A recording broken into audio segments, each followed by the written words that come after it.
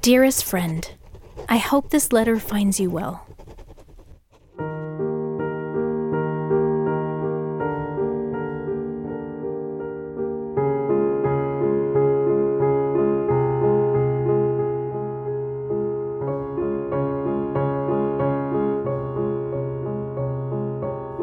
Letter number 2. Time to begin. For the past few weeks, I've really had the desire and urgency to simplify my life.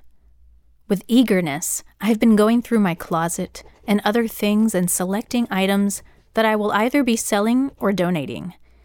I have already managed to sell some big items, which I am very happy about. You see, in getting rid of things, I discovered and realized the attachment I had to some of these items. You may ask, if you had an attachment, why sell them? To which I would answer, my attachment to these items are out of greed and the need to simply have things.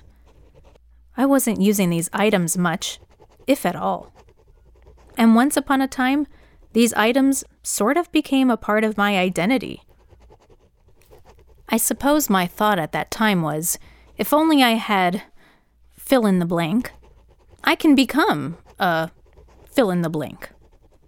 When I sold these items, I felt sad and wondered if I had done the right thing. But that feeling didn't last long, and I was very grateful soon after.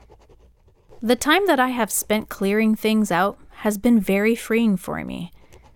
I haven't finished yet, but I'm enjoying the process of going through it all.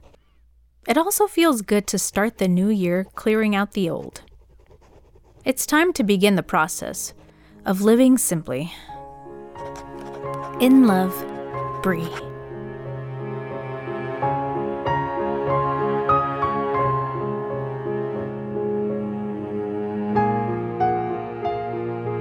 Thank you for listening. Please tune again next week for more Letters of Bree. And follow me on Instagram @LettersOfBree.